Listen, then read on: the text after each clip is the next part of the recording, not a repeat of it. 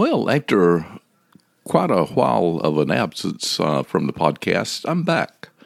Hopefully, I'll be able to maintain a regular schedule from here on out, and at least that's my goal.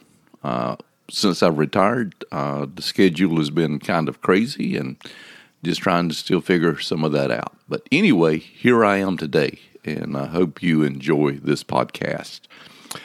It seems like that we do most of our learning from unpleasant experiences. Such was the case a few years back for Rhonda and myself. We decided we were going to Saint Augustine, Florida, and we were going to tent camp. Well, it was a disaster from the beginning. On the way down, we ran into massive rainstorms. I thought surely they'll be gone in Saint Augustine by the time we get there, but they weren't.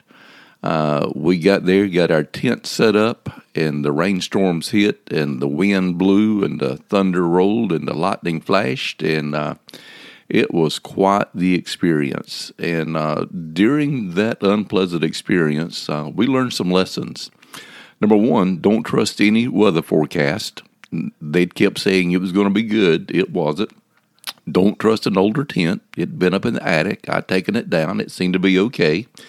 We found out we were not as young and adventurous as we used to be once we rolled off of our inflatable mattresses in the middle of the rain, lightning, and thunder.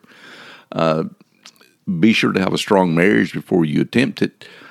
There were times I want to look at Rhonda and say, what are you doing? Take a chill pill.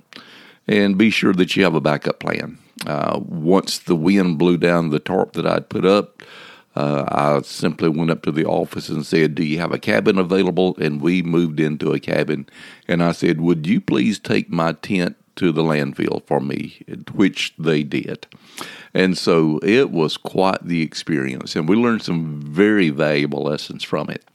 Well, today I want to speak to you just for a moment about lessons from Lazarus. In John chapter 11, we find the story of Lazarus, the close friend of Jesus, and his death, and all that was a part of that.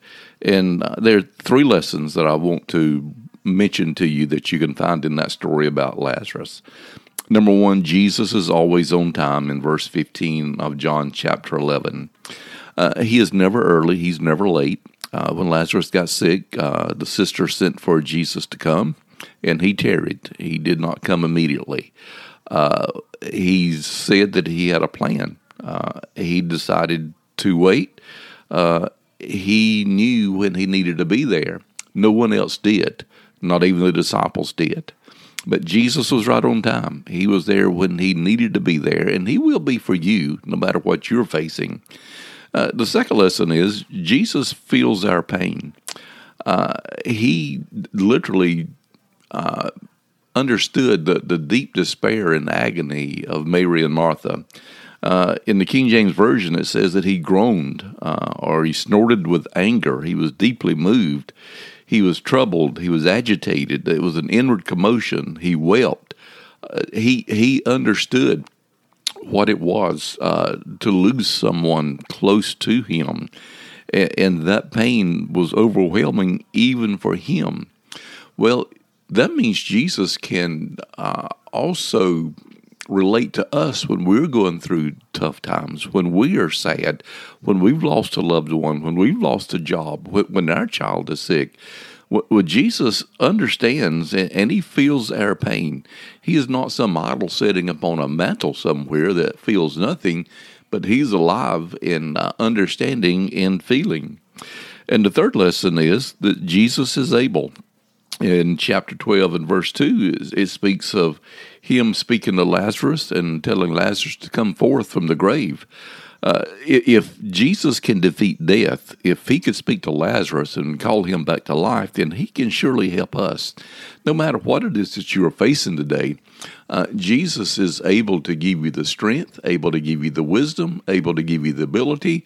He can give you the peace. He can give you the hope. He can do what you need. He is able.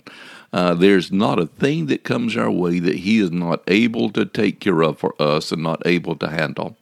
So I don't know where you are in your life today, and I don't know what you're facing, but do understand from these lessons from Lazarus that Jesus is always on time. He will not be late. He will not be early. Jesus feels our pain. He knows what it is to feel anguish and sadness.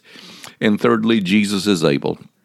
If he could raise Lazarus from the dead, he can do for us what needs to be done.